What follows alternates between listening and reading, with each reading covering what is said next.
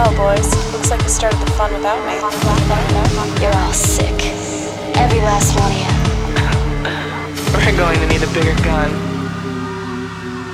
What's the matter? You scared of things that go boom?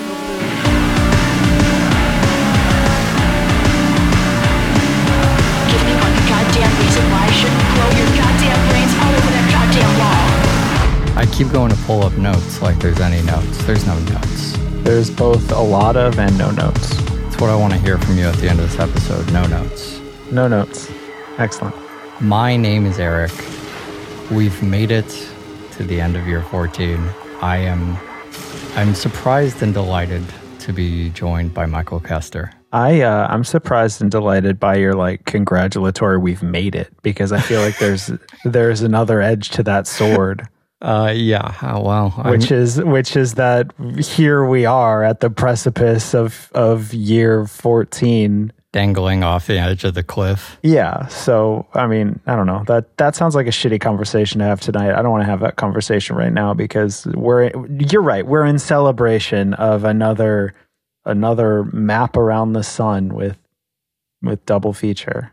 14 years. Yeah. Like the longest thing I've ever done in my life. There's so much that I want to talk to you about. And, I haven't seen your face in a minute. It's good to see your face. Can I just tell you that? Yeah. I'm going to just continue to just be barely, just bare and emotional, I guess. So yes, hello, Michael Kester. Good to see you. Good to hear from you. Good that you also made it through year 14. I was worried about you. Yeah. So we're here to do the show at the end of the year. And talk about this year that we went through. Usually on these shows, I'm going to give you my very last attempt. Since we don't even have a log line today, I'm going to give you my very last attempt to do a good top of the show. Okay. And then it'll just be chaos for probably the rest of our lives. I think that's about the temperature. Yeah. But definitely the rest of the show. Lines up. So here's what we usually do on these shows, Michael. We do a little best movies of the year. Yep. Best pairs of the year. Yep. Delightful surprises. Uh-huh. On earlier years, we have done pair we fucked up the most. Right. Which, I think we dropped it because it seemed a little negative, but now that I say it, it sounds also delightful and funny. Yeah. We've also done, one of the things that I've always thought was exciting is things we were wrong about. Yes. Reaching back 52 weeks into the past and being like, actually, we maybe weren't right about this. Here's something we were wrong about. Libertarianism. No, sorry, wrong. So these are things we've talked about before. And I think we can still talk about some of the best pairs. We can still talk about maybe some things we were wrong about. I have the schedule in front of me. Mm-hmm. We can look at this and go back through this. And also I want to hit on the Killapaloozas and maybe even just, we don't always do this on the year end, but let's touch on the journey this year because it's now been so much time just due to my terrible mishandling of the entire show that maybe we have further things to reflect on. Mm-hmm. I also have a couple just delightful surprises for you while that's the theme of the evening. Okay. I'm just feeling very positive that, look, it's the end of the year. We haven't lost all the Patreons. That's very nice. Patreon.com/double feature. And I know we often discuss the cliff. I think we should talk a little bit about what's happening next time. Okay. As much as that's even possible, we'll just kind of open up that conversation. We can talk as much or as little as you want about the show and the plan or lack thereof for what the fuck to do now. Can we start, though, with the biggest fuck up of the entire history of our show? Oh, yeah. No, that's a good one. It's funny because I forgot about it again. Probably would have gone for round 3 if you weren't bringing it up right now. Yeah, well... Okay, so way back in the heyday of our financial solvency, Double Feature was doing additional content episodes.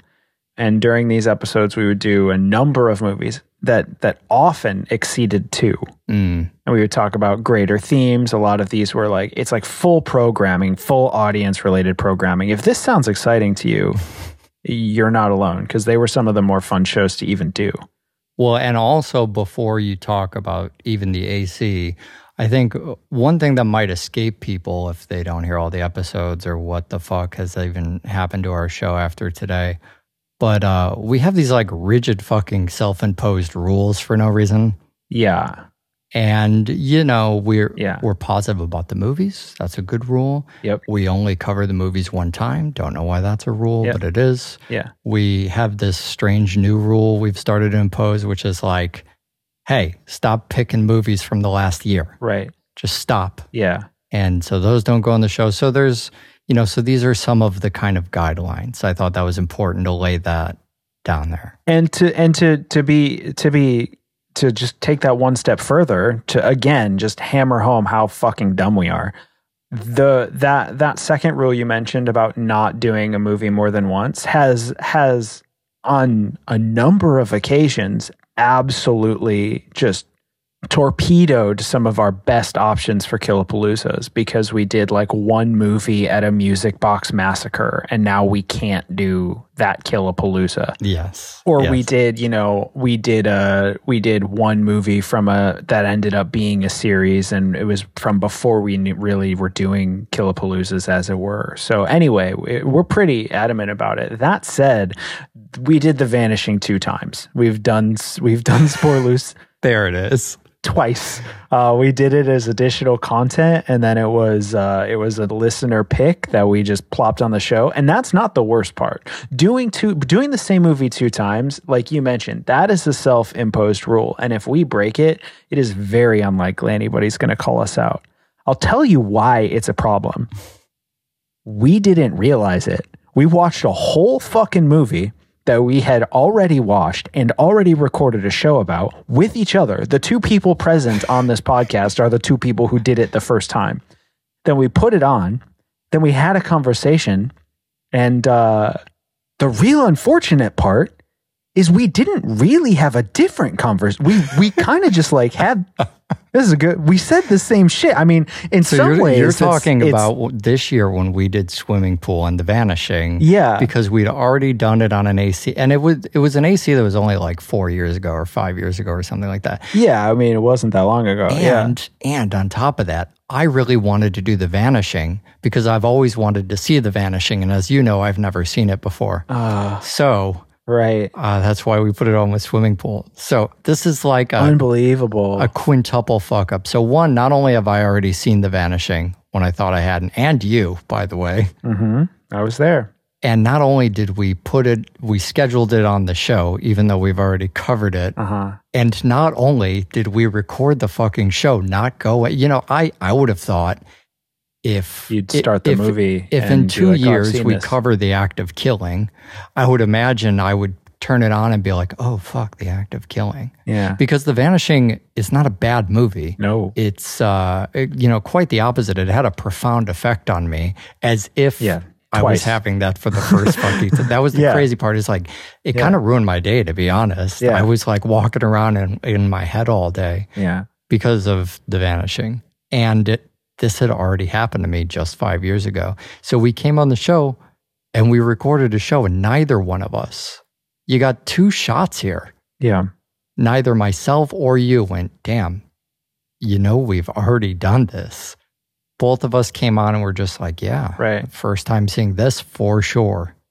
So if that wasn't all as bad as humanly possible, somebody emailed us to tell us this happened. Yeah. We got through the whole thing, and I fucking mixed the show. Yeah. The whole thing. So here's what I've been dying to ask you. We didn't talk about it on the show when it happened. I wanted to save it to the year end because I want to know. Now, I took Ativan for some time. Uh-huh. My memory is very bad. Yeah. As a result of it, it started to eat part of my brain, and I've been working for years to fix that. Uh-huh. What's your fucking excuse for watching The Vanishing 2 times and saying nothing? I don't know. The only thing I can think of is that so much of my life has changed in the last 5 years that like I was watching it as a different person. You know what I mean? Sure. Yes. But and let me be fair, because that sounds like a really good excuse. I just did a really good job, like bobbing out of You're a pod that person. line of That's fire. what you've just announced. But unfortunately, that doesn't hold any water because, as previously mentioned, we had the exact same conversation. So it actually just like it still reached me the same way. I don't know. We're consistent at least. I have no idea. I mean, maybe part of I don't know. There was like maybe some lingering familiarity that I thought was like cool about the movie. Oh man, this is like cool because it feels like something you've seen before, but I don't remember how it ends or something. Crazy. And we watch so many movies. We did, this was 5 years ago was when we were still doing like 12 movie Killapaloozas. Yes. Remember? Yes. So like back then, for an additional content episode, that was probably at least 4 movies, and so it may have blended with some other. I don't have a good excuse. I don't have one, unfortunately. Yeah, I don't have a good excuse for you either. I wish I could explore this further, but I think it's lost with your. It's just year 15. Let's just do year 1 again. I was going to surprise you with this, but all of year 14 is exactly the same as year 3. I didn't change a single thing, and that's not true. Don't go. If you want to hear year 3, it's on the Patreon. You can go back. This is also something Charles wanted us to tell people about. He wanted us to plug our extensive library. He says we don't do that enough. Oh, cool. So as an executive producer of the show, I feel mandated. There's like 10,000 episodes. Yeah, it's crazy. On the Patreon. Yeah. Very well thought out, not flying by the seat of our pants. And if you prefer well and thought out, maybe check out that Patreon. Anyways, back to this rambling. Can I ask you about another non sequitur? Yeah. I'm going to dive deep in Hit me. For all the people who've ever clamored for raw and edited shows, when did you become a fucking vegan? When did that happen? Oh, I'm not vegan. Not vegan. What's going on over here? Well, you said you stopped eating meat. Vegetarian, please. Oh, so I've only got you halfway. Yeah. But tell me about this. What happened? Well, so you'll remember, do you remember a while ago? I feel like I don't remember what show, but we had some conversation about, being a whiny soy boy. And I think that's every, every third episode. But I said on that episode that like, I am aware personally that on a long enough timeline, I will not eat meat because it's the right decision. You know what I mean? Yes. And I'm not sure if this is still the case with you because we don't really talk about it too much, but like I'm in a place that I know you once were in where like I still don't really care about like the individual lives of the chickens or whatever. Mm-hmm. I don't give a shit. But I do give a shit about the general literal climate of the planet. And I know that the meat industry is like a big part of why that's a problem. It's also a big part of like why food famine is a problem. It's just with all these like lingering, there's like 85 different apocalypses lined up on the horizon. Yes. And while I personally have the power to impact exactly 0 of them, I feel like I can at least try to impact a big chunk of them just by not eating meat anymore. So anyway, that's not. So what happened is another thing. I've been losing a bunch of weight. I noticed. I thought maybe it was the mullet though. Mullet helped. That was weight itself. I got a bunch of hair off. Yes. But I've been losing a bunch of weight, and then I was like, sort of like in that mode. I was like, well, what if I cut meat? Maybe it'll like make this diet process easier. So I started June meatless, right? Mm-hmm. And then I got to the end of June and it was supposed to be like, okay, turn the meat back on. And I just didn't want it. That was it. I just like, who cares? It's actually not that big of a deal. It's not a big part of, but I don't give a fuck about the animals yet. That will come later, I assume. Yeah, all this stuff sneaks up on you whether you want it to or not. It's very... Yeah. Well, look, this has all been a very lengthy segue to Cockfighter and a pigeon sat on a branch reflecting on existence, because I wanted to plug this in here as an early example of, I guess, an unexpected. I don't know that I want to call this a best pair, but I was looking back on our schedule as we were setting up to do this.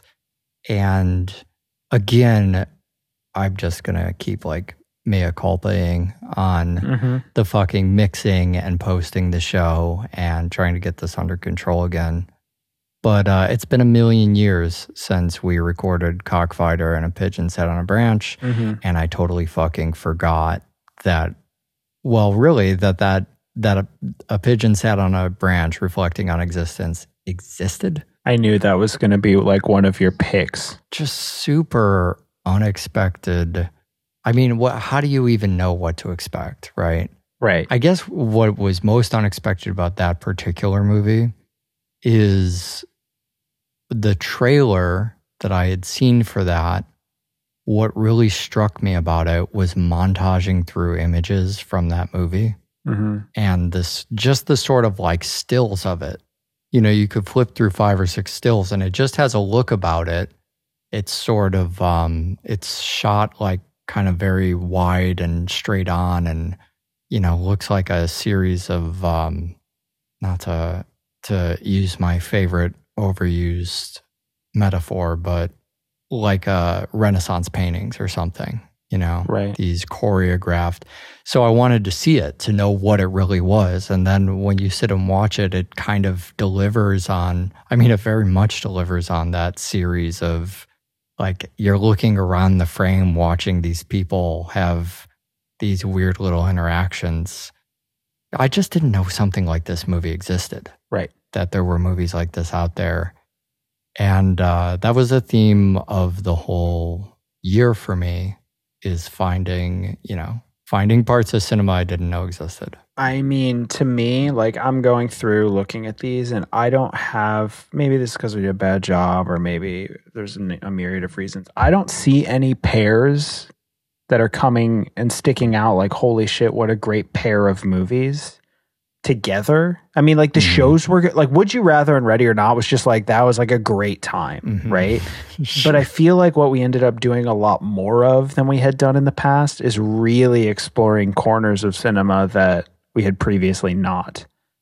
I'm looking at like when we did Pather Panchali, which is like just a place we had never gone. That was actually a cool pair. I like that pair, you know, talking about the different levels of being poor. Sure, yeah. My favorite movie of the entire, I shouldn't say that, but one of my favorite movies of the entire year, like a movie that like shot to my flick chart top 20, proverbially, was Vampire's Kiss. Oh yeah, why is that? As time goes on, as I see unbearable weight of massive talent, like, there is something about Nicolas Cage, and I feel like as time goes on and as the public starts to just view him as like this out of the box sort of wild card, even he is unable to like perform at a level where he's doing that naturally. I think even Nicolas Cage is getting to the point, and I think that's sort of what he was doing in that movie this year, is like Nicolas Cage is getting to the point where he can't perform without just being Nicolas Cage doing a thing. And so watching Vampire's Kiss before he was Nicolas Cage doing a thing and he was just doing a thing, 9.5 out of 10 nuts in that movie. Yeah. That is one of the movies that we saw this year that is like a movie that I would go see if they were to screen it at the Roxy, right? Yeah. That's sort of like my barometer now in 2022, is like, what's the movie that when they do a repertory screening, I would go back to? I either want to see something from this year or something that I will want to see 100 times. Because I feel like the last 3 years have created like such a liminal divide that anything from 2007 may as well have been made on another planet. See, now you're getting into the meat. Now you're getting into the the bits that I wanted to hear about.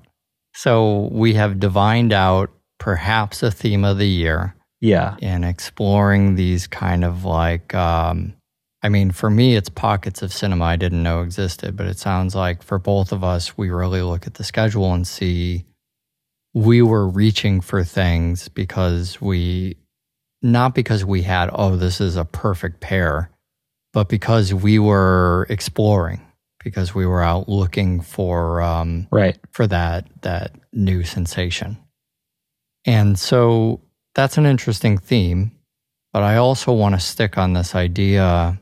Now you've drawn a line in the sand on kind of like pre-pandemic cinema. Yeah. I also in my life find myself basically only going to repertory cinema and then whatever I have a membership and can see for free. Yeah. On basically movies I've prepaid for, throughout the year. Yeah. Where does this line come from for you?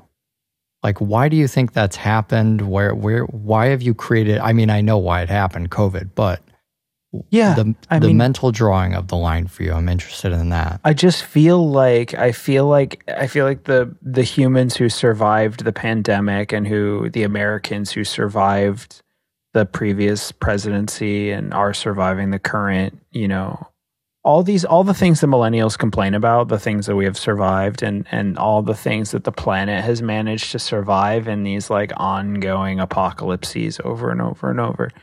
It's just so interesting to me because I can't watch a movie like the first one that came to mind actually was Frailty, but I think Frailty is a bad example. I can't watch a movie like The Phantom Thread and be like, oh yeah, these people are making this movie from the place that I'm in. And it's not to say that Phantom Thread isn't a masterpiece, because that's not the conversation. It's just that like the planet that movie is made on is not my planet. To me, it feels similar to watching a movie like Pather Panchali, where I'm like, okay, I mean, yeah, I see what you're saying. I didn't grow up in Imperial India, but my modern feeling on it is that we are in an age of content. It's a very cynical view that, movies are feeling very disposable to me. And if they are, that's kind of the beginning and end of that conversation. There's not really much to, maybe we're in an era of cheap disposable movies, maybe. But if we're not, I think about how are we going to view this when we look back in 20 years? And what are we going to think about these movies, that especially the ones, just sitting here now, the ones that came out the last 2 or 3 years? Is there if there is a way to kind of view these with a future mindset? I don't know. I look back at years from the past, 2017, 2018, years that I remember thinking at the end of the year were, oh, this isn't, a great year for movies. And now I look back and just go, man, we didn't know how good we had it.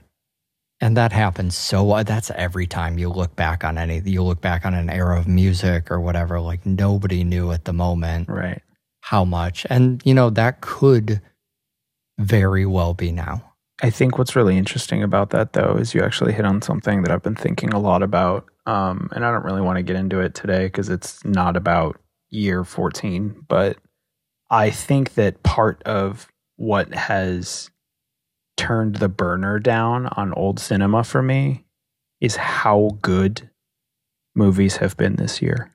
Oh, that's interesting. It's the first time I can remember in maybe my life where I've been going to the theaters and seeing like killer flick after killer flick after killer. So you're really optimistic about what's coming out now. Yeah. And it makes me, this is a whole conversation that I've been meaning to have with you, and I'm not having it here, but maybe this is something we can tease for what we're doing next year. But like, I'm even like hesitant to admit it on the show right now. Like the best movie I've seen in 2020, I've seen like a bunch of like almost perfect movies this year, like 10 almost perfect movies. So it actually sounds like we're in very different places about movies then. Yeah. Well, it's good that you're very optimistic about that. I think that's a place I'd like to be.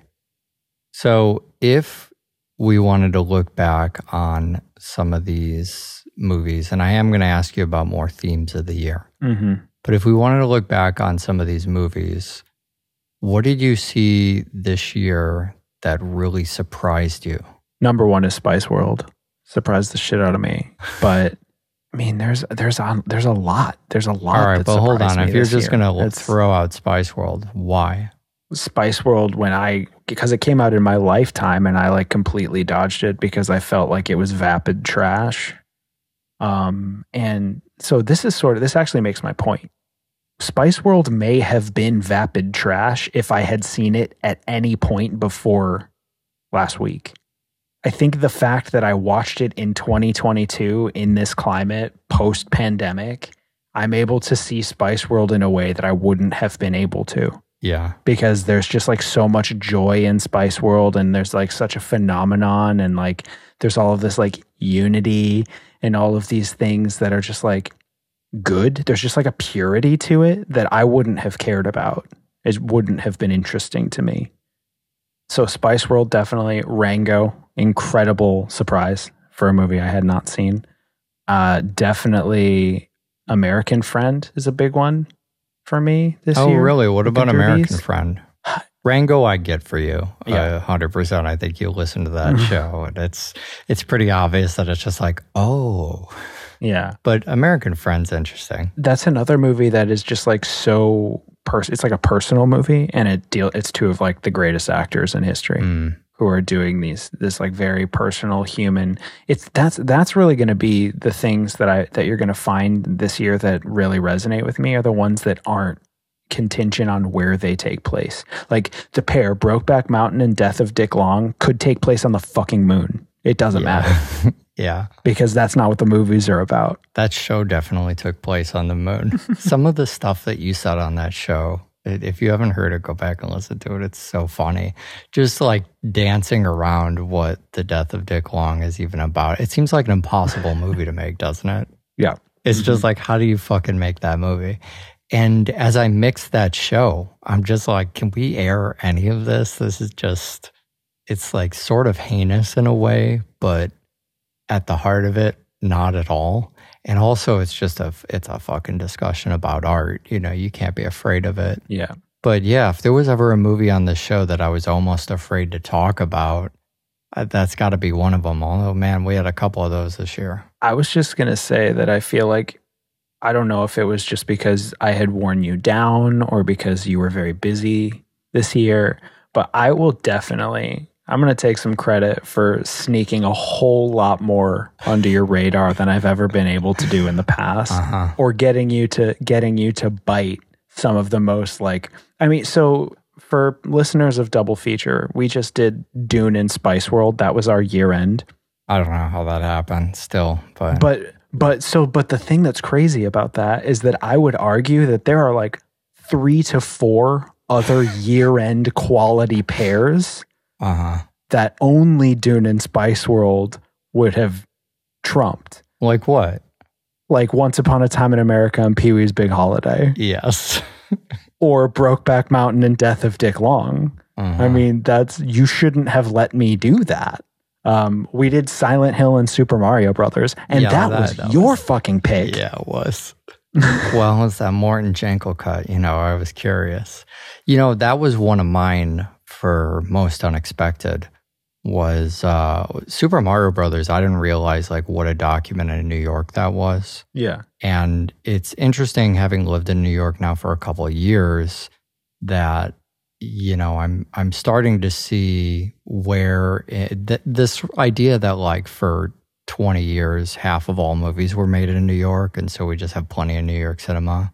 Like now I have a little bit of a finer eye for it, and I can sort of see like what's authentic and what, you know, what a big part of it is just like Midtown is a tiny part of New York, but is a big part of New York film. Right. And then that one establishing shot of the financial district, you know? And so New York isn't just those 2 tiny neighborhoods. Those are both on the Isle of Manhattan.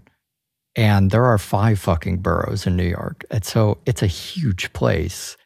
And to see, especially the Brooklyn movies, because I live in Brooklyn, to see stuff that, even something like Super Mario Brothers, the time and the place and how different it looks from New York now. So the time capsule element of it really fucking hit me.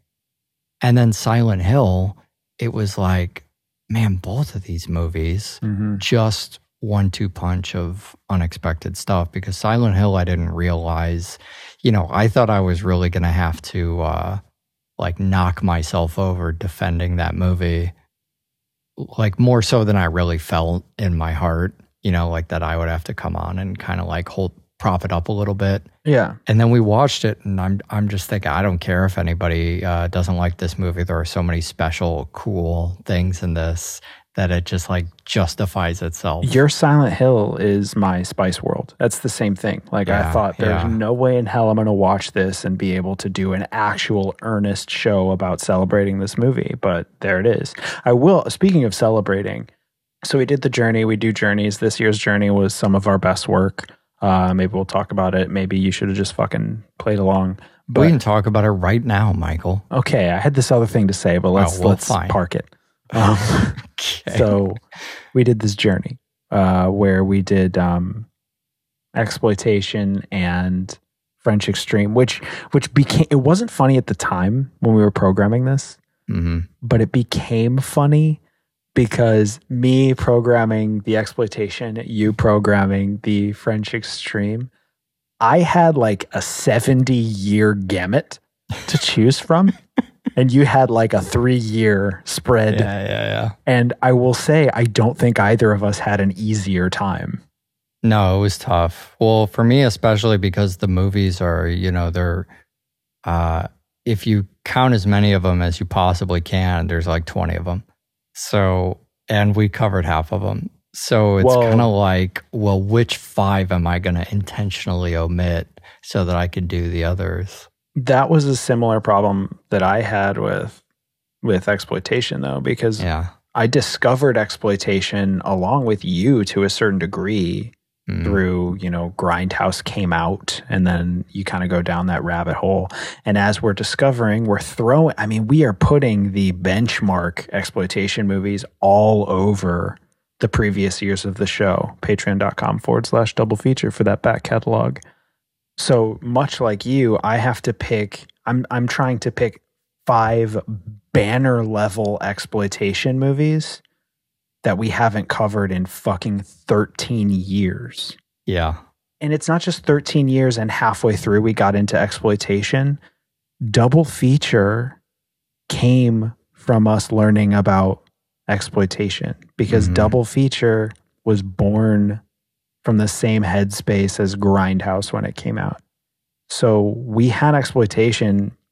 Fortunately, the first year we ended up doing it because that was like the whole game. Yeah. So it was actually sort of shocking when you look at the majority of the movies we ended up doing. Obviously, like Daughter of the Sun is basically like a non-existent fucking movie that we managed to squeeze out. But I mean, if you think about like Blackula, Wild Angels, Marijuana, and Mondo Cane, like those are movies that we just somehow didn't do, but like definitely should have already done. So it was definitely like tough programming, but I feel like the journeys for me, I don't know about you, but the journeys for me are actually about my own personal learning. It's great that like we have an outlet to have these conversations, but like I want to get something out of them. So I do want to publicly thank you for actually teaching me something about the French Extreme movement, because I like flat out 52 weeks ago did not know what I know now. Oh yeah, well that's good. I'm glad something came out of that. Yeah, I'm really proud of that journey. I think that's the best journey we've ever done. I think it's very robust that we both like just kind of like split the thing in half and went and did our research and came back with it. I got to say basically everything I wanted to say about those French Extreme movies on those shows. So I don't have a lot that I wanted to hit on the year end, but I did want to ask you, because you said at one point that 29 Palms was your favorite of that run. And I was curious if now looking back on all of them, now that we finished, if that's still the case or if you had a different one you would pick out. No, I'm going to double down on 29 Palms. Definitely still my favorite one. That's amazing. That, you know, why that shocked me so much is because I just feel like it is the movie that kind of gives this grouping of films its name. But, you know, as we talked about on that show, but I don't feel like it's one of the more beloved movies. Yeah. Although I would say that a lot of these movies are really like people just, you know, they do exactly what they show up to do. They antagonize people. I have had a whole lot of French Extreme in my life in the last couple of years because that's another thing that's a little different about like the repertory stuff on the East Coast versus the West Coast is meaner. Well, you know, IFC is responsible for a lot of this, but it's not just, it's like Lincoln Center, it's a couple places.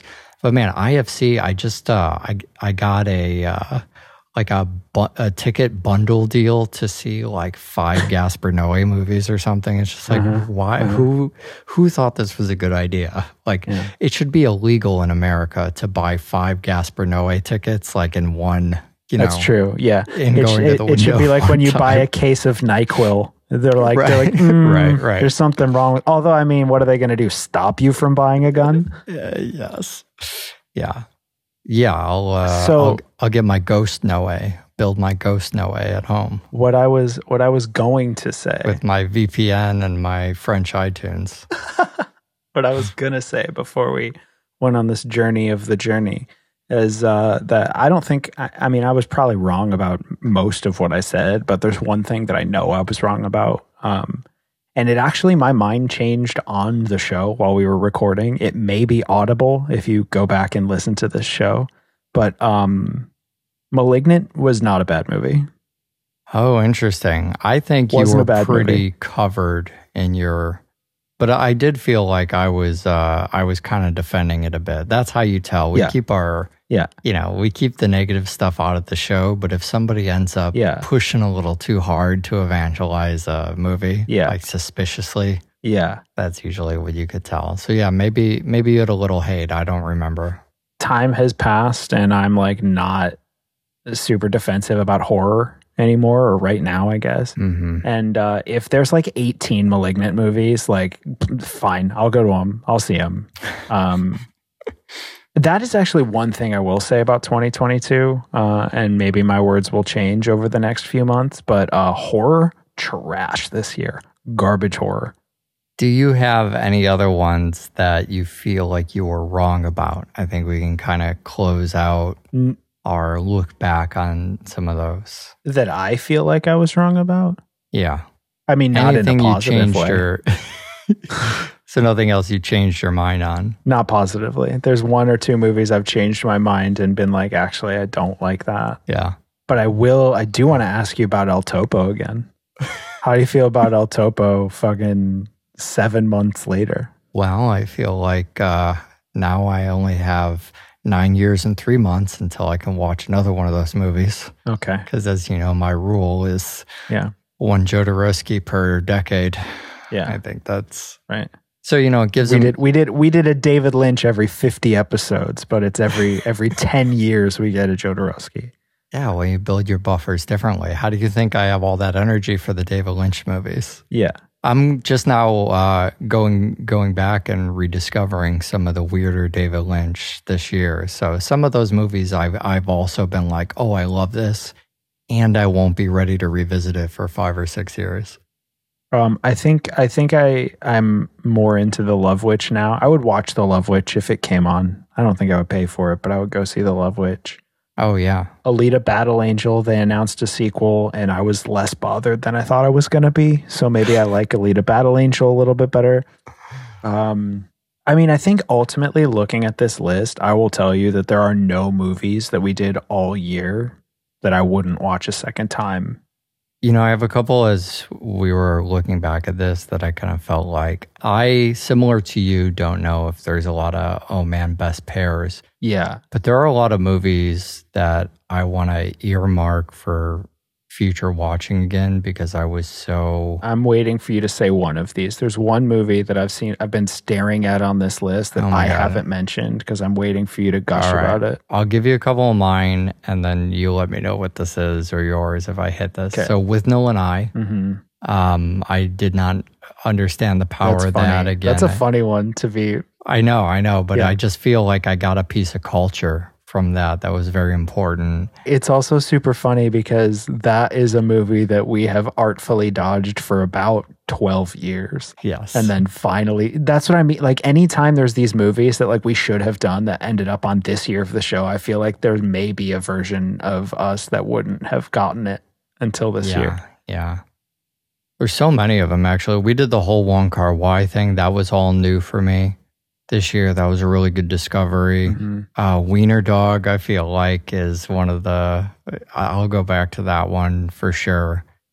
Fucking Belladonna of Sadness was a movie that was just like... It was... in a way, it was kind of punishing. Yep.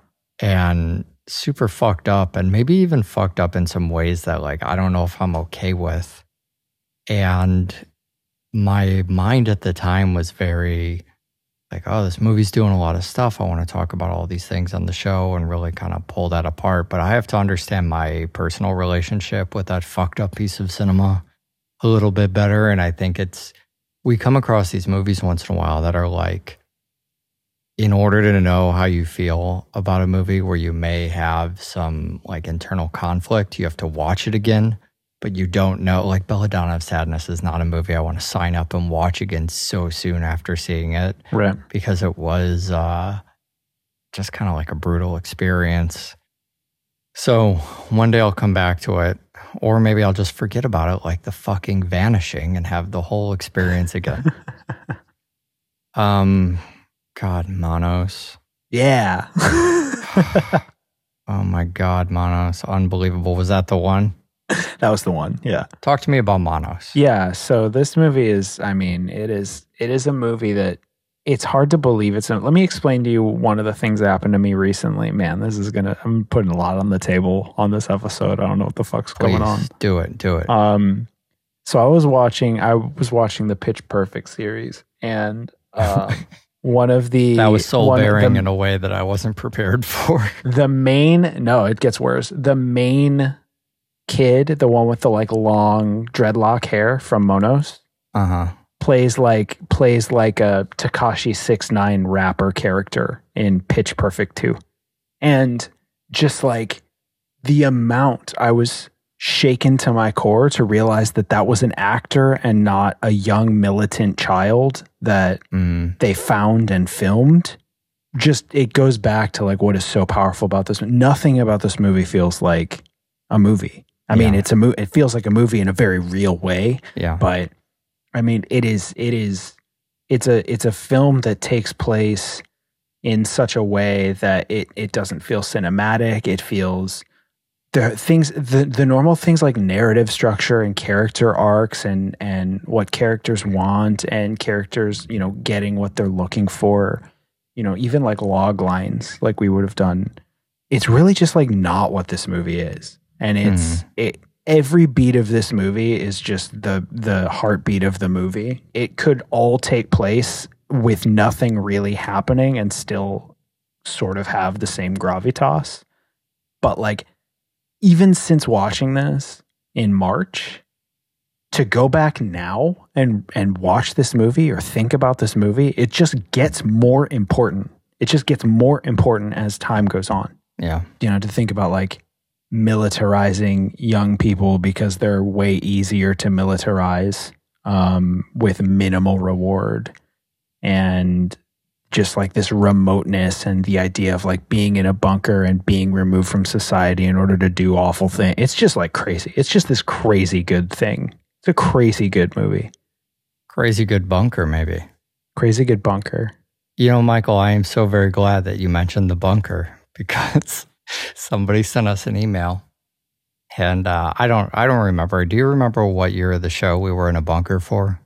Was it like 7 or something? 20. Oh, what year of the show? Well, it was 2016. So minus 6. So it would have been year 9. so listeners will send stuff in if you've sent in a message and we haven't caught it on the Patreon or on the on Twitter or whatever. I saw today that I had a bunch of people who like went through some filter and I missed them. So if we are delinquent a message, I'm sorry, but thank you if you have sent a message through. Somebody sent a message recently lamenting about the state of the world and the many apocalypses you talked about. And they just said, I hope you guys still have that bunker because you might need to drag that out again soon. So I want to talk to you a little bit about this before we go because I don't want to leave everybody hanging. And it's probably best not to give too much of a rundown and just sort of let this thing be whatever it's going to be. But you and I have been talking a lot about changing the format of the fucking show. Mm-hmm. There's a couple things that really bother me about the show in its current state, chiefly that I can't seem to get the show done. That is the top one.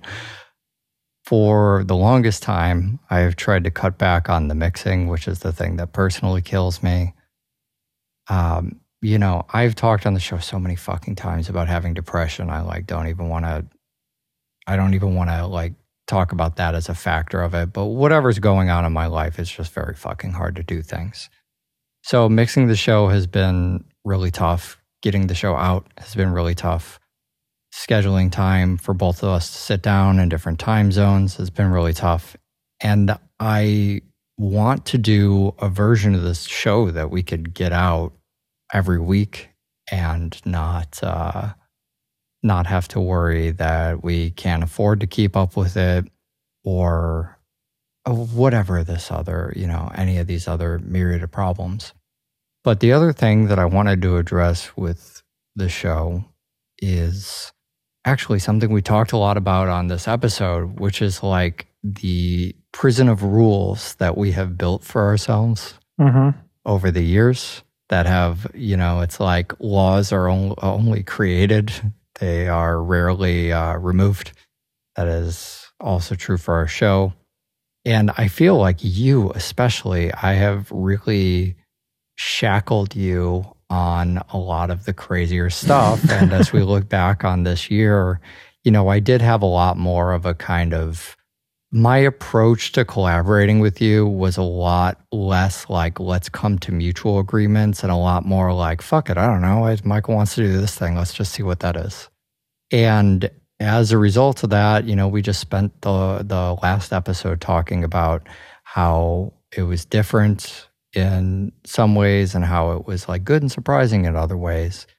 And I'm really interested in that. I feel like I want the show to provide this outlet of just unrestricted creativity and freedom. I think I've been looking for a format that just kind of allows us to talk about things whenever we want to talk about them, talk about whatever we want to talk about. I have batted down your Fast and the Furious marathon a countless number of times. And I know at some point, as I've seen you do over the last decade and a half, for a while, you're into some weird thing.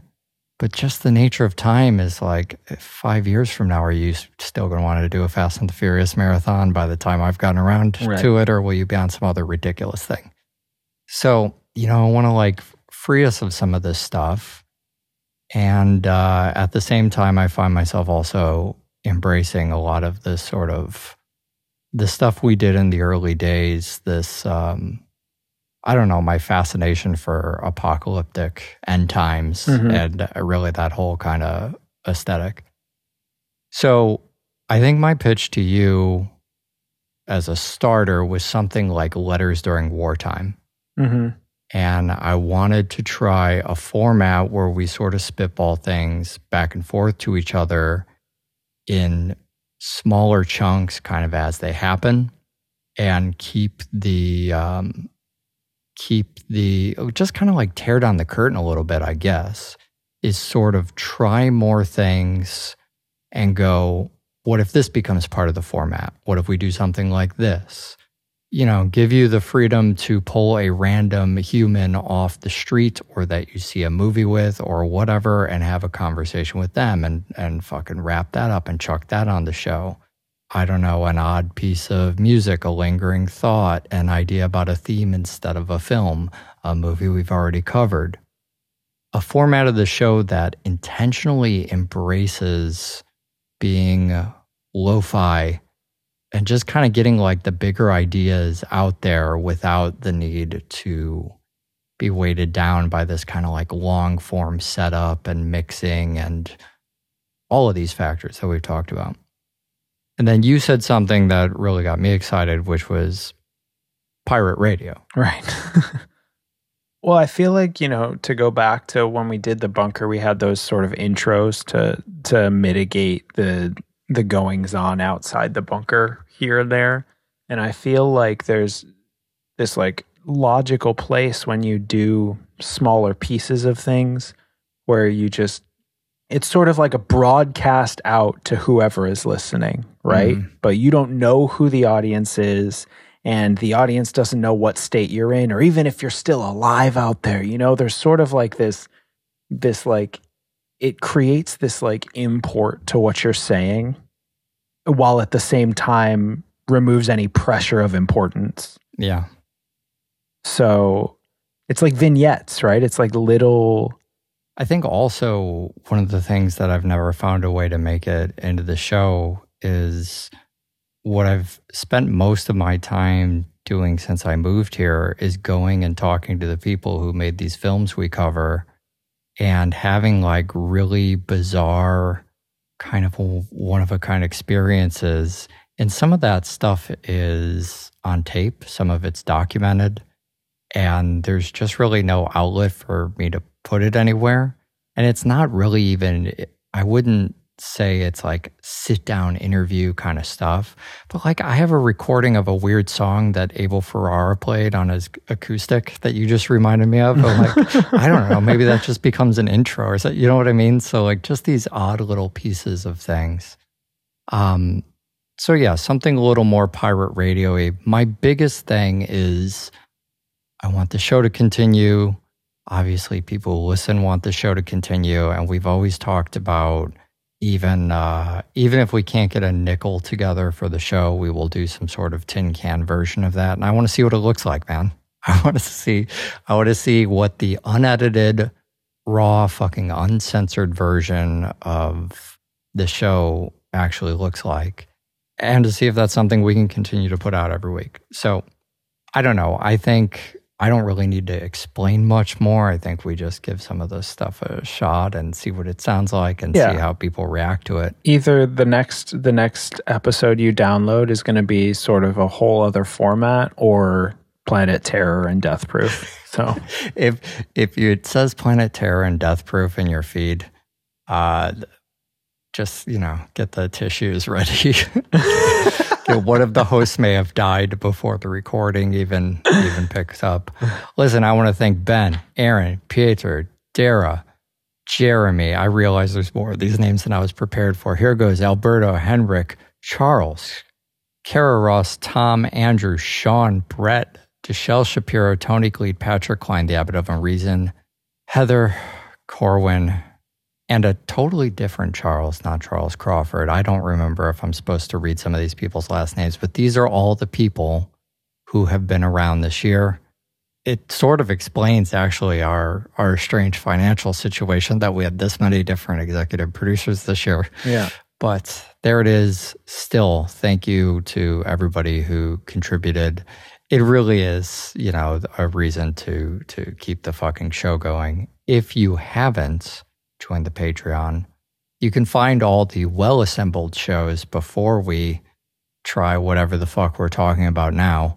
You can find all those on the Patreon. And I don't know if we can get enough money together. Maybe we leave this last year up too, just as, so we can wave goodbye to it as our ship sails over to whatever fucking unknown, uncharted waters.